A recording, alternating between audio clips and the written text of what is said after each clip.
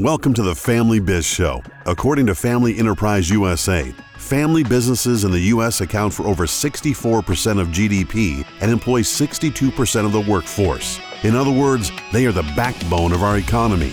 But success doesn't come easy. Only 13% are operating in the third generation. The Family Biz Show is here to help. Listen in to hear stories from other family businesses and industry thought leaders so that you and your family not only survive, but thrive.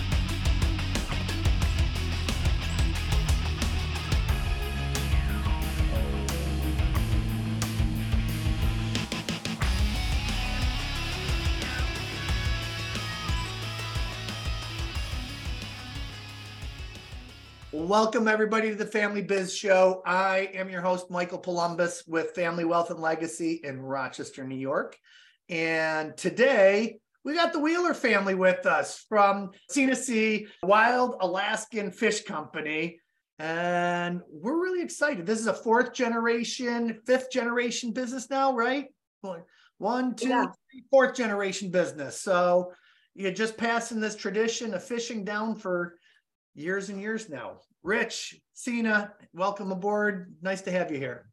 Thanks for having us. Yeah, hi there. Thanks for having us. Yeah. So is it 5 generations? Well, actually, I was saying 3 when we first started our website because that's who I knew, my grandpa, my dad, us.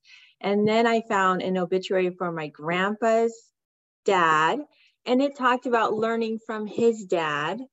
So I'm calling that 5. Yeah. And then in fact, my parents are saying it goes many more beyond that, but I'm going with what's recorded. So easy 5. That's great. You know, it's funny. I had another client there. They were the community that they lived in wanted to, verify when the company started. So she's digging through all kinds of documents and finally found like the first check that was written to her father for work, that he did 65 years ago, and is like, see, yes, we really are this old. And yes, I get it.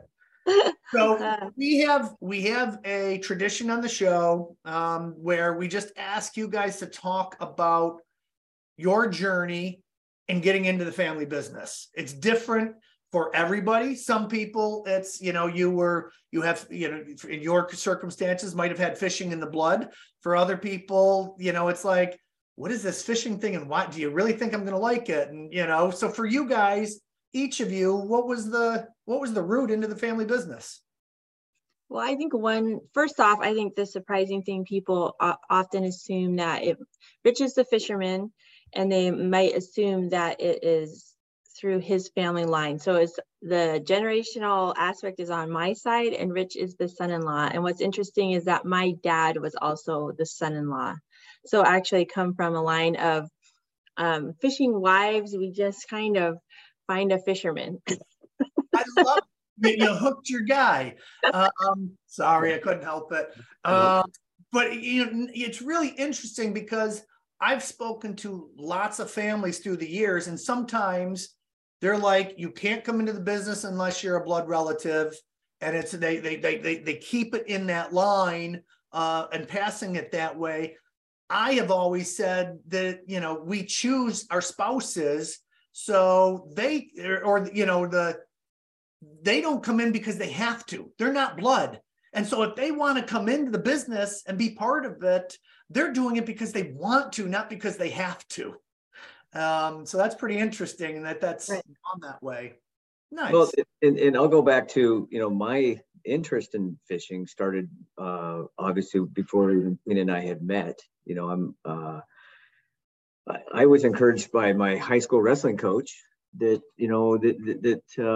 maybe this might be something I might be interested in. And he did it himself. And, and then one of my, great best friends growing up on the high school wrestling team, college roommate and everything else, he actually went out and did it and came back and said, you need to go do this, give it a try. And then at that time, Sina and I were dating. And so fortunately, I enjoyed the work and, thought that I could make a career out of it. That's interesting. Yeah. Tell us about, I don't think most people know unless you're watching, some of the reality TV shows that are out there nowadays, but what is a life in the day, and how does business operate for you guys, and what does that look like? Because I think it's totally different than a lot of other business owners. Yeah.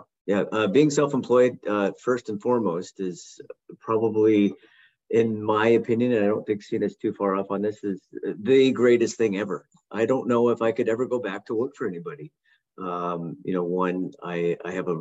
of us have a very strong work ethic, and we're very disciplined.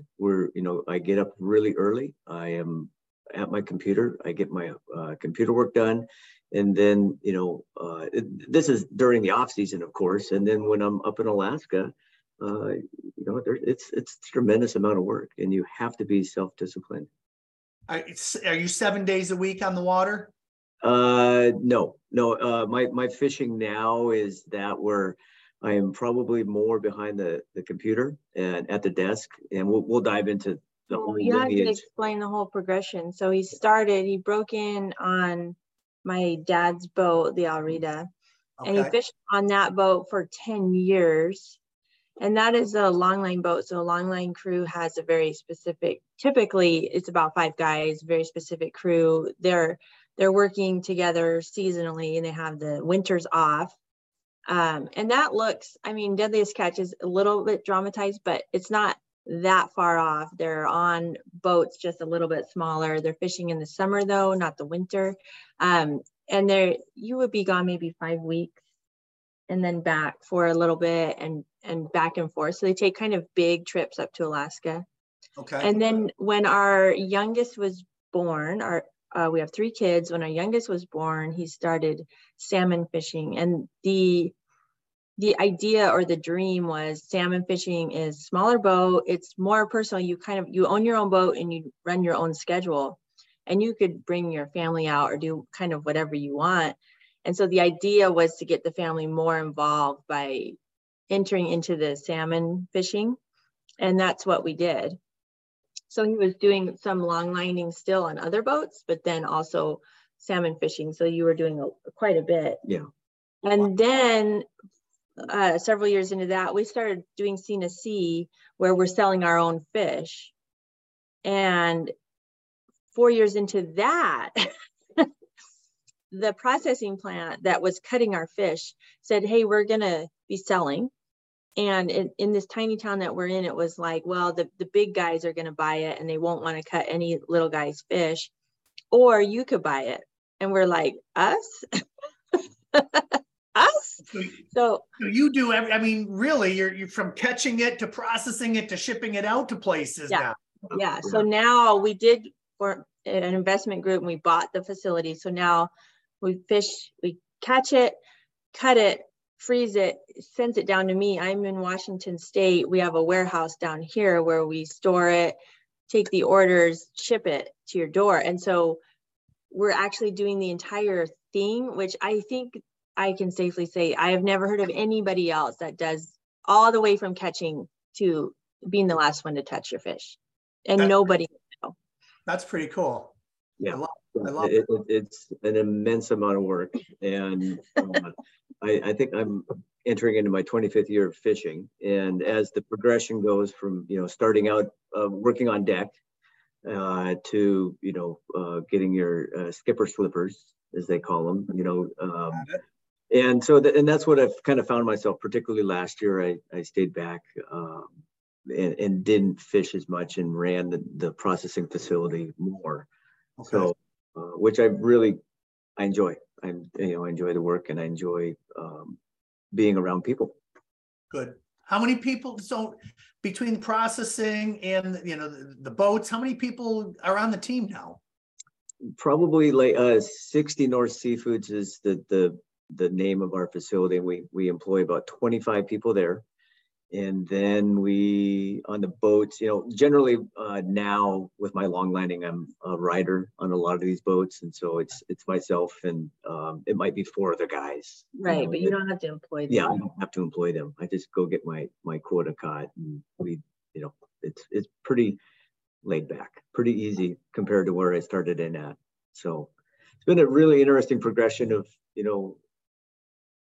how we do things. You know, CNC is an amazing platform to leap from. It's brought us a lot of connections. And, you know, I think we're both really happy with what we're doing right now. Well, and, you know, it's really cool. We bring the kids up to Alaska and they've for years, I mean, since forever, they've been coming out on the boat and fishing. They know how to be on the boat. Now with the processing plant, we'll get in and they just immediately put the boots on and start shoveling ice, or they know the jobs at the processing plant. And then when they come home, we also run farmers markets. They'll come to the market and they'll sell the fish. And I'm telling you, I have gone to, you know, use the restroom and have my son there at the booth say, okay, you know, and I come back and this guy is standing there. He goes, "Is your son serious? Did he catch this fish?" I said, "Well, yeah, probably. I mean, we did just get back from Alaska." And he goes, "I just take my money, give me whatever you have. This is incredible."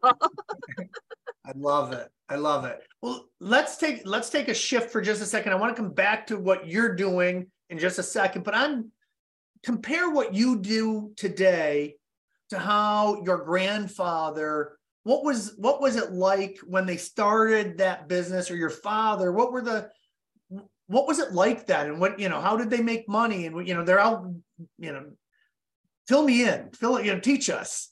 This is interesting.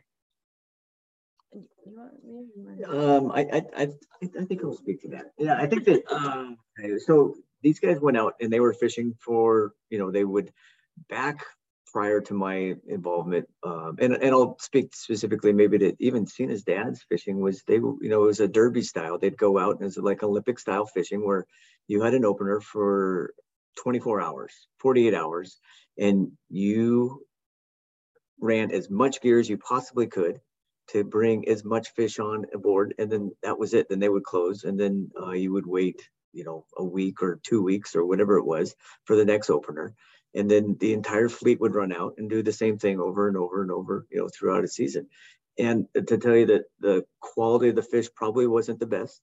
And you had probably the work was immensely difficult and challenging. Dangerous, because you're making, what it was basically, you start with my grandpa, they would go out for a month and fill the boat, out at sea for a month.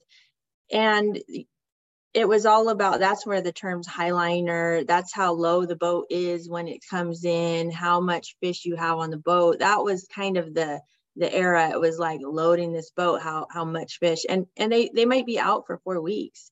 Wow. The bottom fish, it was just, it was horrible, the qualities. So it wasn't a quality thing. Sure. This would be like in the 70s or 60s. So then it went to my dad, who the times shrunk. So, okay, you have a week to catch it. It got shorter and shorter until it was these really intense derby days, like Rich was saying, where really high stress. And you have to make, I mean, it's not, sometimes people see it as a greed thing, but you have a family. This is your livelihood, and you have to earn it in a couple of 24-hour windows. Wow. For the season. And so it's stressful and it's dangerous, and you can't get the quality. Yeah. So luckily those derby days, they worked really hard to change that to the quota system, which is much better. So now a fisherman knows how much fish they're allotted to catch, and it's just much more better regulated that way. So now when Rich does it, they know how much they can catch. They get to decide when they go out. So if it's blowing a gale, they don't have to go out. You know, they have more control around their own schedule, and they can, theoretically, they can sleep at night. A little bit of sleep and rest. And you know, back when Cena's dad first broke in, they would make, you know, 21-day trips. They would, you know, leave Seattle, go up the inside, and then go right out to, you know, out west. Out to Dutch or something like that, and fill the boat, and then drive it all the way back down to Seattle and get paid, you know, probably maybe 90 cents a pound for their halibut or something like that. So, you know, today, I think the last trips of this season were, you know, the guys were getting $6.50 a pound or $7 a pound or something like that. So, but they go out now. How long is a guy out? A couple day trips. And they come right back in, fresh fish, better price, better quality. Yeah. So the whole industry has shifted from quantity to quality. That's great.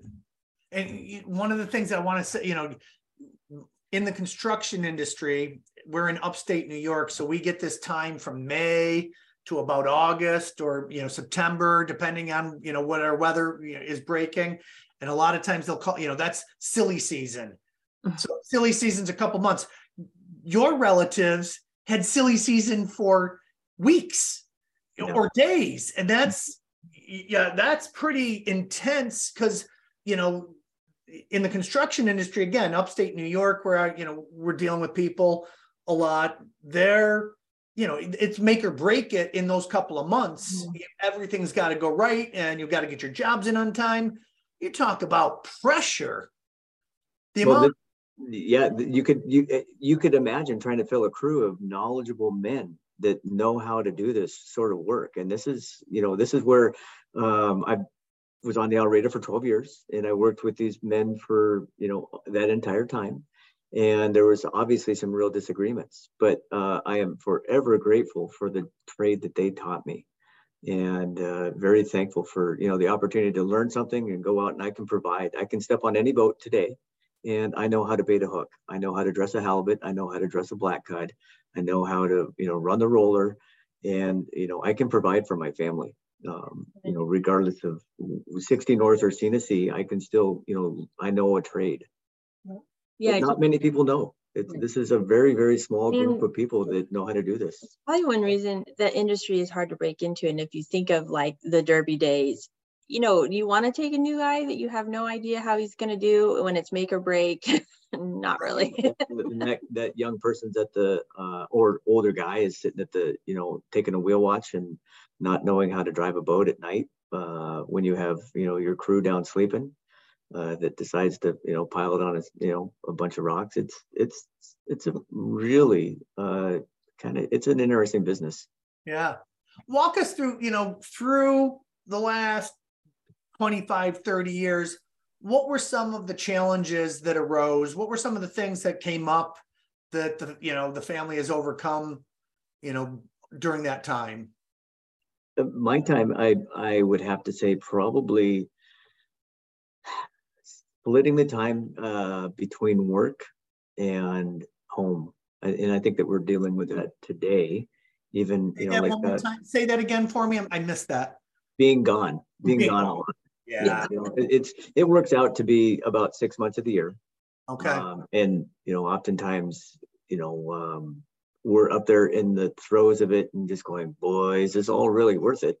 And then I come home during the winter, and I'm really involved with, my family, and I coach wrestling, and Stina makes dinner and I make breakfast, and we have these meals together, and, we have teenagers that interact with us. And it's just at the end of in the morning time, particularly, we sit and pinch ourselves and going, wow, that was an amazing conversation that we all got to have together. We were here for it. We didn't have to run out the door. But it is interesting. I'd say, the lifestyle of Rich being gone and coming back, it's different. And as kids grow, you'd think, well, we get used to it, but the challenges just kind of change. I always kind of joke the first year when I was pregnant with our first, I was like, oh, I felt really sorry for myself. And then the second year I was like, wait a second, now I have this toddler I'm dealing with. This is way worse than sitting there with a big belly. And then it was like, then I'm pregnant and have a kid at home, it's like, oh, why was I crying about being home pregnant? That was actually really easy. Every year was a new, bigger challenge. And so it's like, you look back and go, golly. Yeah. Realistically, half the year you're single parenting, right? We'll always we'll always step in on that. We never call it single parenting because I always have the support of Rich. Yes. He's a phone call away, and we talk multiple times every single day. So I never am alone or doing it on my own, fully supported. just Thank you not for correcting me. Yeah, it's something that, you know, we purposely talk about, and we note to each other that we're, you know, in each other's corner, supporting each other. And at no point should Sienna ever feel that she's parenting alone. And I am very, very, very involved, even up in Alaska. If they need something, you know, there's certain roles that we each take on. And if the kids need, I'll go to Amazon and buy some damn shoes or something like that. Order all the shoes. I don't know. Yeah, I do. Shoes, I do buy all the shoes. I do. Shoes are expensive. Yeah. So it's things like that. So, you know, and we have, you know, Zoom calls or conferences, and so I am really involved. And that's really neat that you've put together a rhythm, even while you're away, that works really well for everybody. And you just think about that, you know, you've got teamwork that's happening on the boat. Without teamwork that's happening properly, without good communication, things go wrong, right? Yeah. The same thing, you've got you two are a team, with the family's a team, and it's that communication rhythm and knowing the roles that you play and putting that all together and having good communication. And you said it earlier, one of the benefits is when you're sitting down and always, you know, having breakfast together before they go to school, and you're always having dinner together when they're home, and you're getting some really incredible quality conversations and time with them, and really probably, you know, planting seeds to grow these trees, right? You know, as they would say. Yeah. Yeah. And it's really, you know, to say even further would be, Sienna and I have learned how to work together, and it's a always progression of I can do better, and we do. I really do listen to what Sienna has to say, and I really work on striving to, you know, support her, whether it's, you know, through the business or, you know, in the home life itself. So it's pretty sensitive to what each other's needs are. And what Rich does really amazingly is he kind of comes and goes seamlessly, which is when he's home, he just is immediately within the fabric of, you know, he knows our routines, and even though he's been gone, we do have some pretty solid routines, and he's just in the flow. The kids will even say, you know, he's been home for a couple of days. Oh, I feel like Dad's just been home forever. And he just kind of right back into the family flow, which is really amazing, because I know that some families in these situations, it's the transition times, you know, it's the leaving and coming back can be kind of difficult. So I think you do a really good job of that. And he doesn't get all stressed out when he leaves, which I remember from my dad. It's funny because my wife and I talk about that transition time, and my wife has, you know, a quarter of a mile car ride home. And, you know, sometimes I have clients that are 2 hours away, and sometimes I'm just at the office. Now I'm mostly working out of my home office, which I absolutely love. But it is that changing gears from work mode to, you know, marriage mode to family mode to the kid mode, whatever needs to happen. So if you do that well, Rich, that's, you know, hats off to both of you for doing that well. That takes, again, I go back and I think it's that solid communication and trust and putting those pieces together to say, I know my roles, and I got to be able to, you know, be there and change the role that I'm in depending on where I'm at. So that's awesome. Yeah. And part of that is because we share the same goals. You know, I mean, really, it's the alignment of our lifestyle, you know, accepting that, you know, there's no resentment that we're in this lifestyle, because it's at times it is challenging, and oftentimes it is. But at the end of the day, we both appreciate where we're at and what we have.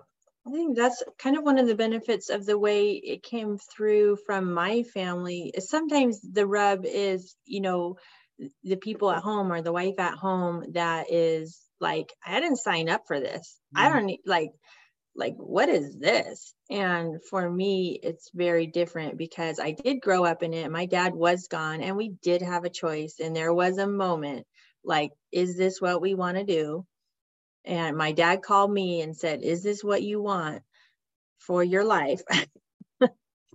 you know what it is. Right, right. And I said yes. And so that simple, that choice, I would say, you know, I catch myself, or we don't slip into this victim mode because we chose this. This is the life we chose. I chose it knowing full well what it entails. And so this is our chosen life. And so let's just make it be our chosen life. This is what we choose. It's not a Kind of.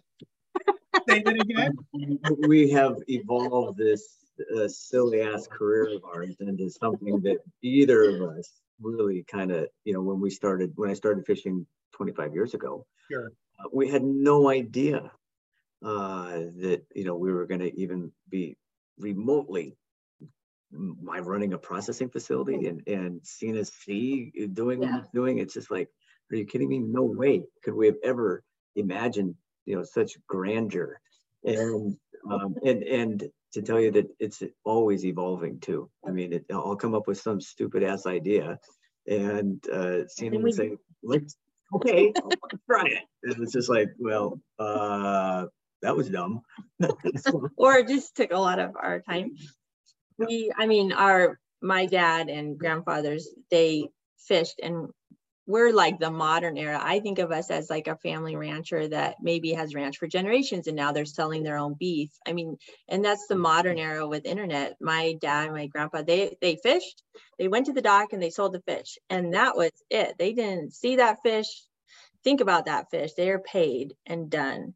And we have chosen, you know, because of the internet and all of that, we can sell our own fish. It's extremely gratifying to fill that whole circle and sell our own fish. But it's extremely, takes a lot of time. I mean, I have a full-time job now doing that and selling our fish. And so it's we're definitely, you know, going harder, I'd say, than what generations before. At least their off time was really off time. Well, what, you know, and here again, this whole thing started because this is what fishermen dream of, like selling their own fish. And what a better to have your wife selling your fish. Are you kidding me? It's just like, I'll go catch us and you sell it. And that's how naive we were to think that it's easy. And it was just like, holy smokes, this is a lot of work. And this is why people don't do it. It's really, really difficult. And having your kids on the boat, like having your family with you is a big fisherman dream.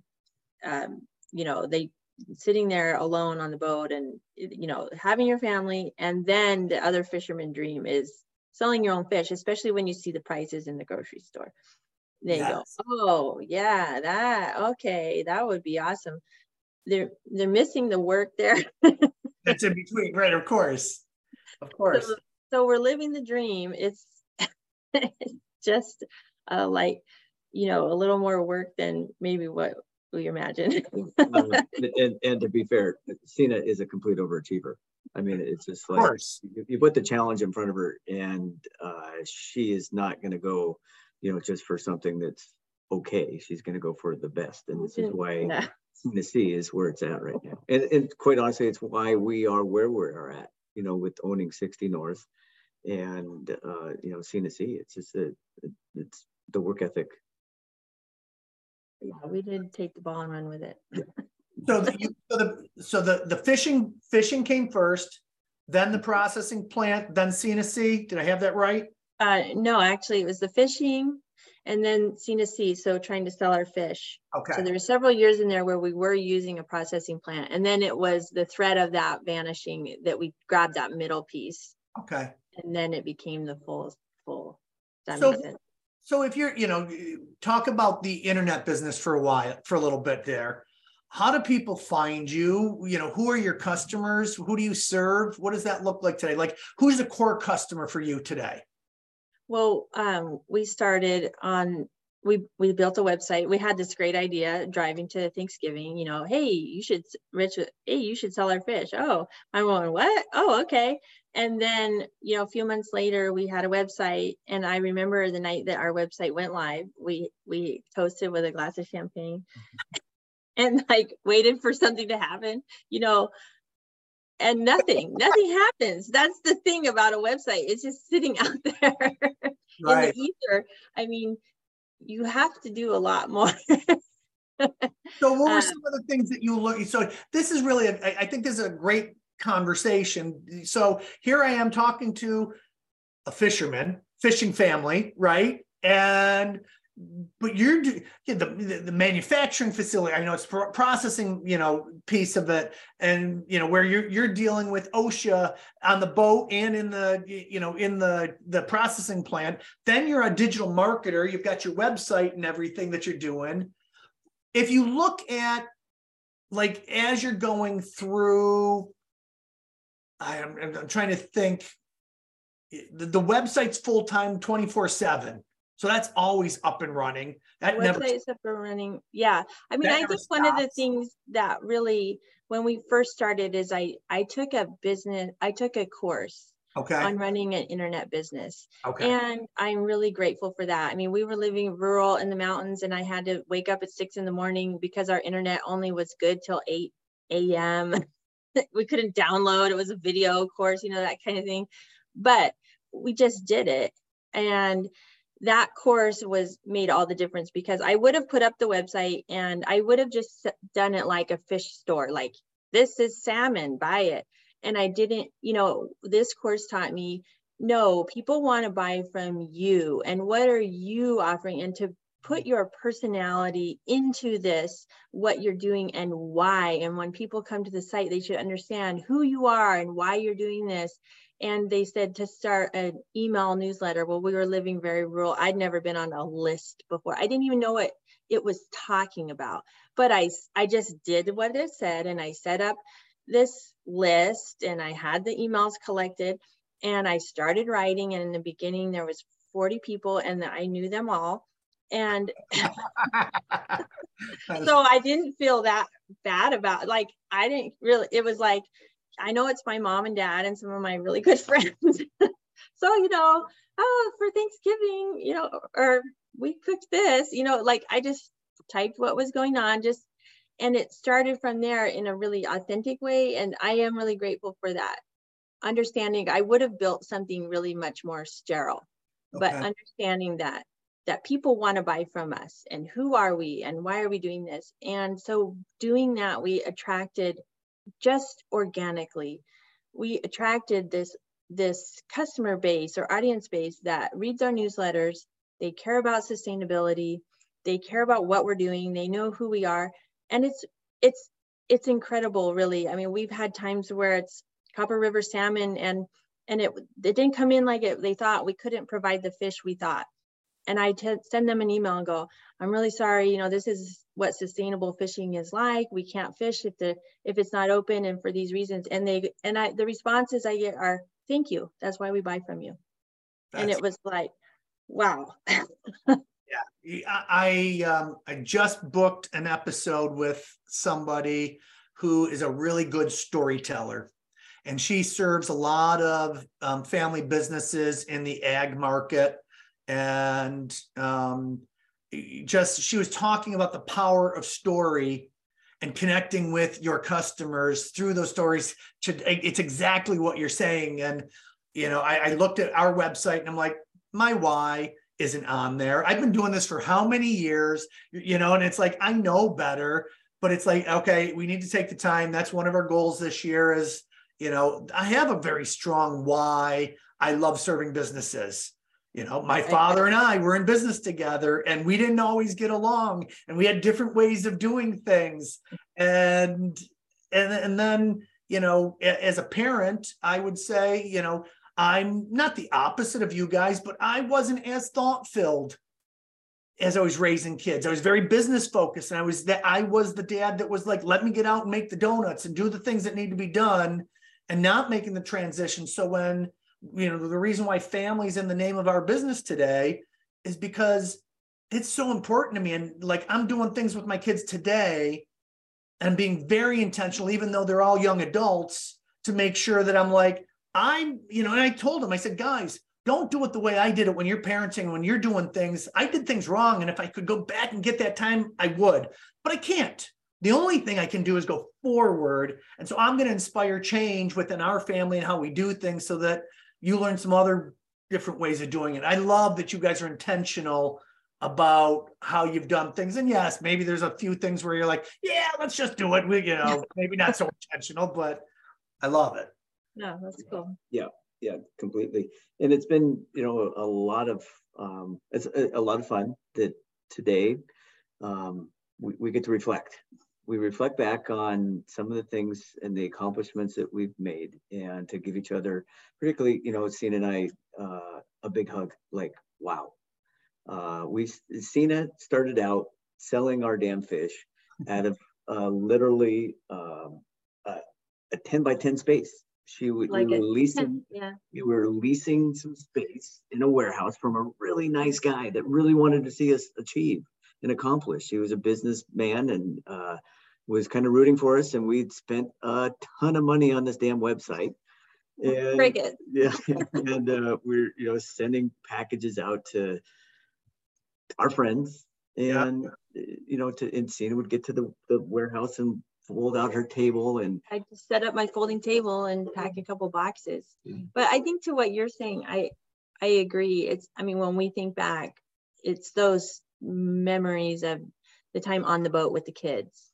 The dinners sitting in the boat is like being in an RV. The galley is tiny and things like that. Everybody crammed in, and those moments where maybe we weren't catching as much fish as the other guy, but we have these family memories that, and our kids talk about it. Yeah. It's ingrained in what we're doing, and this is something that being able to pass things down generation to our kids, and they will have done this business, and whether they choose to be a part of it, we'll see, but it's pretty cool. Yeah, it's pretty amazing. It's very cool. Yeah. And and to pay homage to where we came from too, from the 10 by 10 space to where we're at today. It's really it's pretty awesome. That's fantastic. Talk to me a little bit about the product. So we've got the fish. What type of fish do people can go to the website. It's Senasea.com, SENASEA.com, and they definitely should go out and check it out. But what's it like to be a customer of yours? What does that look like? I'm going to jump in before Sina says anything on this, because I oftentimes, as I'm down at the warehouse on their packing days on a Monday or Tuesday, I marvel at the absolute beauty of these packages that are sent. If I was to receive one of these packages, I would be just absolutely honored and blown away, and really thinking somebody loves me. There's that much love and pride, and I cannot believe the amount of work that goes into this. So it's pretty awesome. Well, and what we sell, we like to say the best of the best. Yep. So we have Copper River salmon, which is the best salmon that in the world. We have it's all wild Alaskan sustainable black cod, which is called sablefish, and halibut. And then we have some rockfish. So in terms of fish quality around the world, when you're talking Alaska, it's the cold, pristine water that just makes the best fish. And we're selling kind of the elite of that. So the best of the best really kind of works for us. All of our fishermen we know and trust. So Rich knows everybody, all the fishermen. It's not this kind of, we think it's from over here. We talk to them. We know exactly who caught what at what time. So there's that traceability. And then there's the sustainability piece, which is really important. It's important for people. What I kind of like to say for our customers, you can buy from us and trust us, and it checks all those boxes on what you need out of your fish: wild, sustainable, traceable, all the things. But then Rich is saying, taking that all the way down to how we portion them. So we cut and portion it. You're going to get a 6 or an 8 ounce portion. It's wrapped in parchment paper prior to vacuum sealing, so it doesn't touch the plastic, keeps the quality really high through the winter, down to we're packing the boxes so the portions look beautiful in the box. And and with foam and dry ice, so it comes totally frozen. And so it's that kind of white glove end to end that we're going for. I'm looking at the sampler bundle right now, you know, halibut, sablefish, and salmon, 6 portions, 9 portions, just amazing, amazing. I had a question. And then you want to have subscriptions. So if somebody said, I know that I'm going through this on a regular basis, and this is what I want, you know, to eat, then they can just sign up for a subscription through the website. That's pretty. Yeah. It's all about making it really easy. So part of our, you know, our mission is to have people just try the fish that we get to try all the time. Right. And we want to make it easy. So, you know, I know that people have blocks about fish. It's hard to source, it's hard to cook, but we want to make it easy. You get it in your freezer and you have it, you will eat more of it. I promise. So we keep it really flexible. You can get a box every 1, 2, or 3 months. You can get any size, 4 portions up to 12. And I allow it to be changed, and people email me and we look at, like, what do you like to eat? How do you like to cook it? How many do you want? And let's spread it out. And so it's not about cramming fish down people's throat and going like, every month it's coming. It's really, you know, how much do you want? And let's get it going every month. And it's like my dad gets a subscription because he doesn't want to go on the website and plug in his card. It's too much work.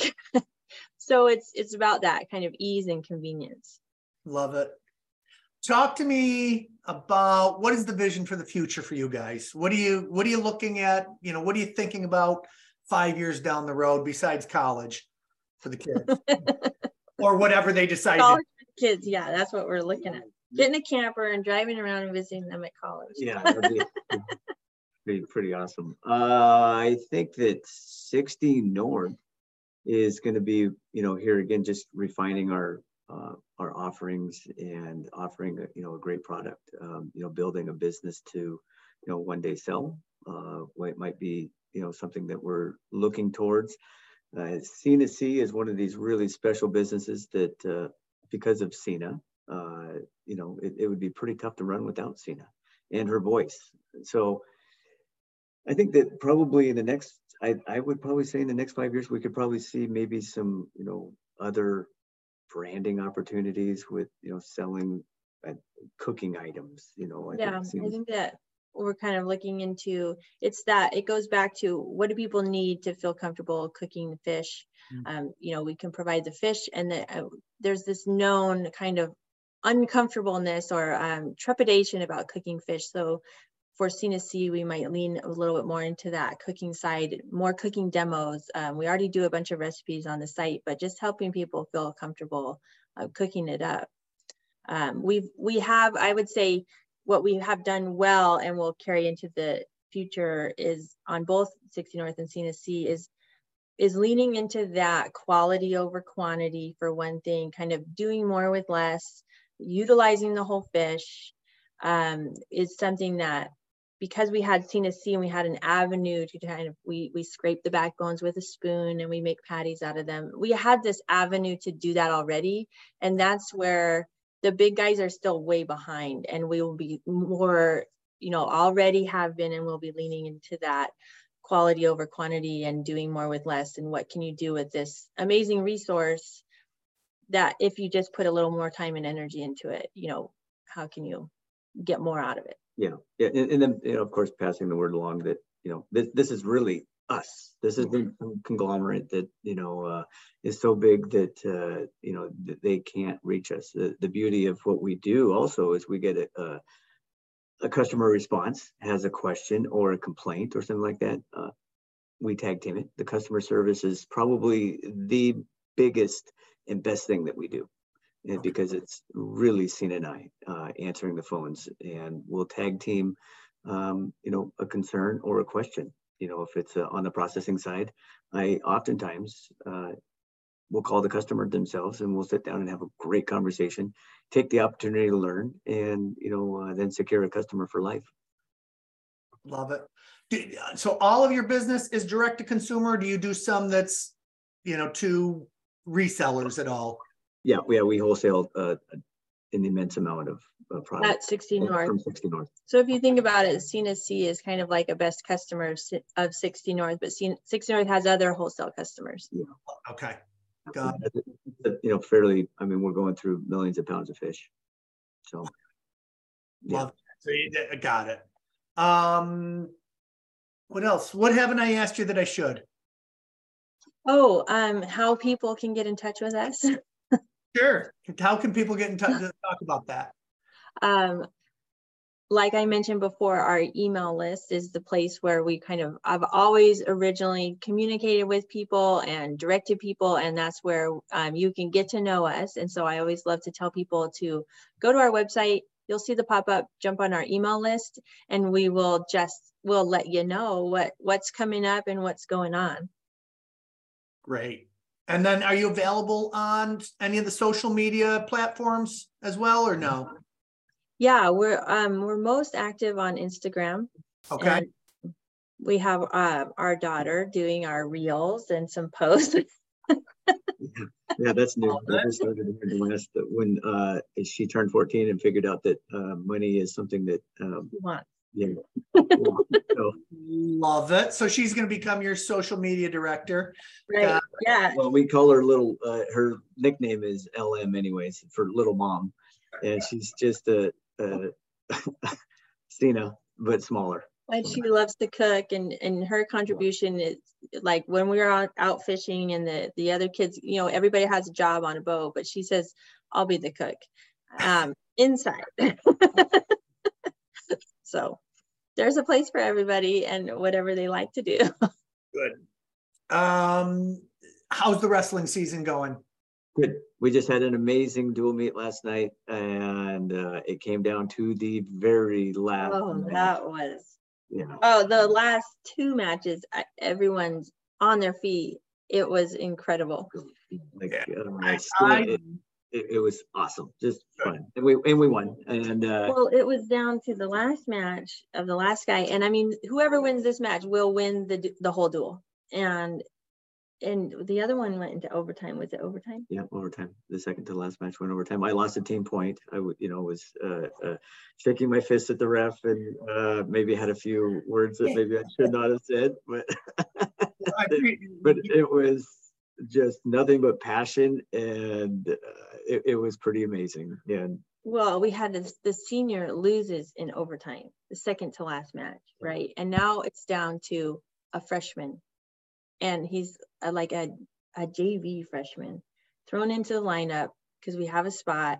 And now the whole thing rests on this freshman who's not won very many matches before, but everybody this is it. This is the match. And he stepped up, and it was down to the wire, and he did. That's great. It was the Panda Bear. We call him the Panda Bear. So I had told Cena before we started, the show, that both of my boys wrestled, and I just loved. I didn't, I grew up with not a distaste for wrestling, but it was definitely not on my radar as something I would want my kids to do. And I will tell you, I just think it's such a great program. It doesn't matter what side. I haven't met a coach that I didn't really like and didn't love the kids, and just really wanted them to be their best. And it was just fun to watch them. So even though it's a team sport, there's so much individual piece to it. So it's such a different sport. I really, really learned to love watching them wrestle. Yeah. It's one of these, as I have my parent meetings and I talk to these kids, this is the repeating of, we talk about how special these kids are. Just, if you took a look at the big picture of life in our little high school that has 450 kids, you have a wrestling team of 30 kids, and you're already completely different from everybody else because this is a crazy sport. Yes. And, so there's already this inherent grit that this kid is going to step it up, and he knows what he's already stepping into, and it's not going to be fun. Oftentimes. Right. I mean, when is it fun getting your nose ground into the mat, having a coach yell at you? It's 100 degrees in the room. You're losing 5 pounds of practice, and it's just like these kids keep coming back and back and back. And I love hiring them up in Alaska. When my practicing facility is running at its best, it's when I have wrestlers. And, I mean, no offense to anybody out there who's listening, but nobody talks about having a team of basketball players work for you. Everybody talks about having a wrestler work for you. I mean, it is that much different. And these kids are different, and they will be great people. I know that. So it's a great sport. I really love having the opportunity to be able to work with young people. If I had to choose my career again, I might go into teaching, you know, but I really enjoy it and feel very, very thankful. And the school district that we're in right now is just like, hats off. It's amazing. Nice. I'll throw a book to, I don't know, have you read anything, David Goggins? Oh yes. Oh yeah. Yeah. So you talk about the you know the pain and the you know what a wrestler goes through, and it's like you read David Goggins' book and it's like, oh my gosh. Yeah. I wake up every morning and I'm like, if I don't get on the treadmill, I'm like, Goggins is going to come and kick my backside. Right. Well, another great book would be Chosen Suffering by Tom Ryan, the Ohio State head coach. Great story, and probably a little bit more relatable to, you know, really David Goggins is amazing. The guy is bananas. But who's going to run on broken legs? Yeah. Right. Or 240 miles in 60 hours. Come on. No. And I think I'm pretty tough. But it's that entrepreneur piece where you hear that stuff and it's like, just being an entrepreneur is tough. Being a business owner is tough. You've got to be made out of something different. So it's just nice to listen to somebody else that has been through a hard life and gone through some things that we all love, whether it's the football team or the wrestling team or the runner. You know, it's those stories is what makes us get up in the morning.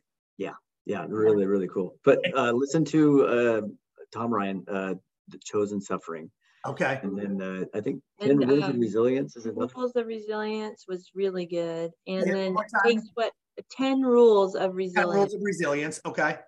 And it takes what it takes with Trevor Moawad. Yeah, that was so we're into all this stuff, and you know, it's a lot of my messaging and practice, and you know, I'm really, really big into goal setting.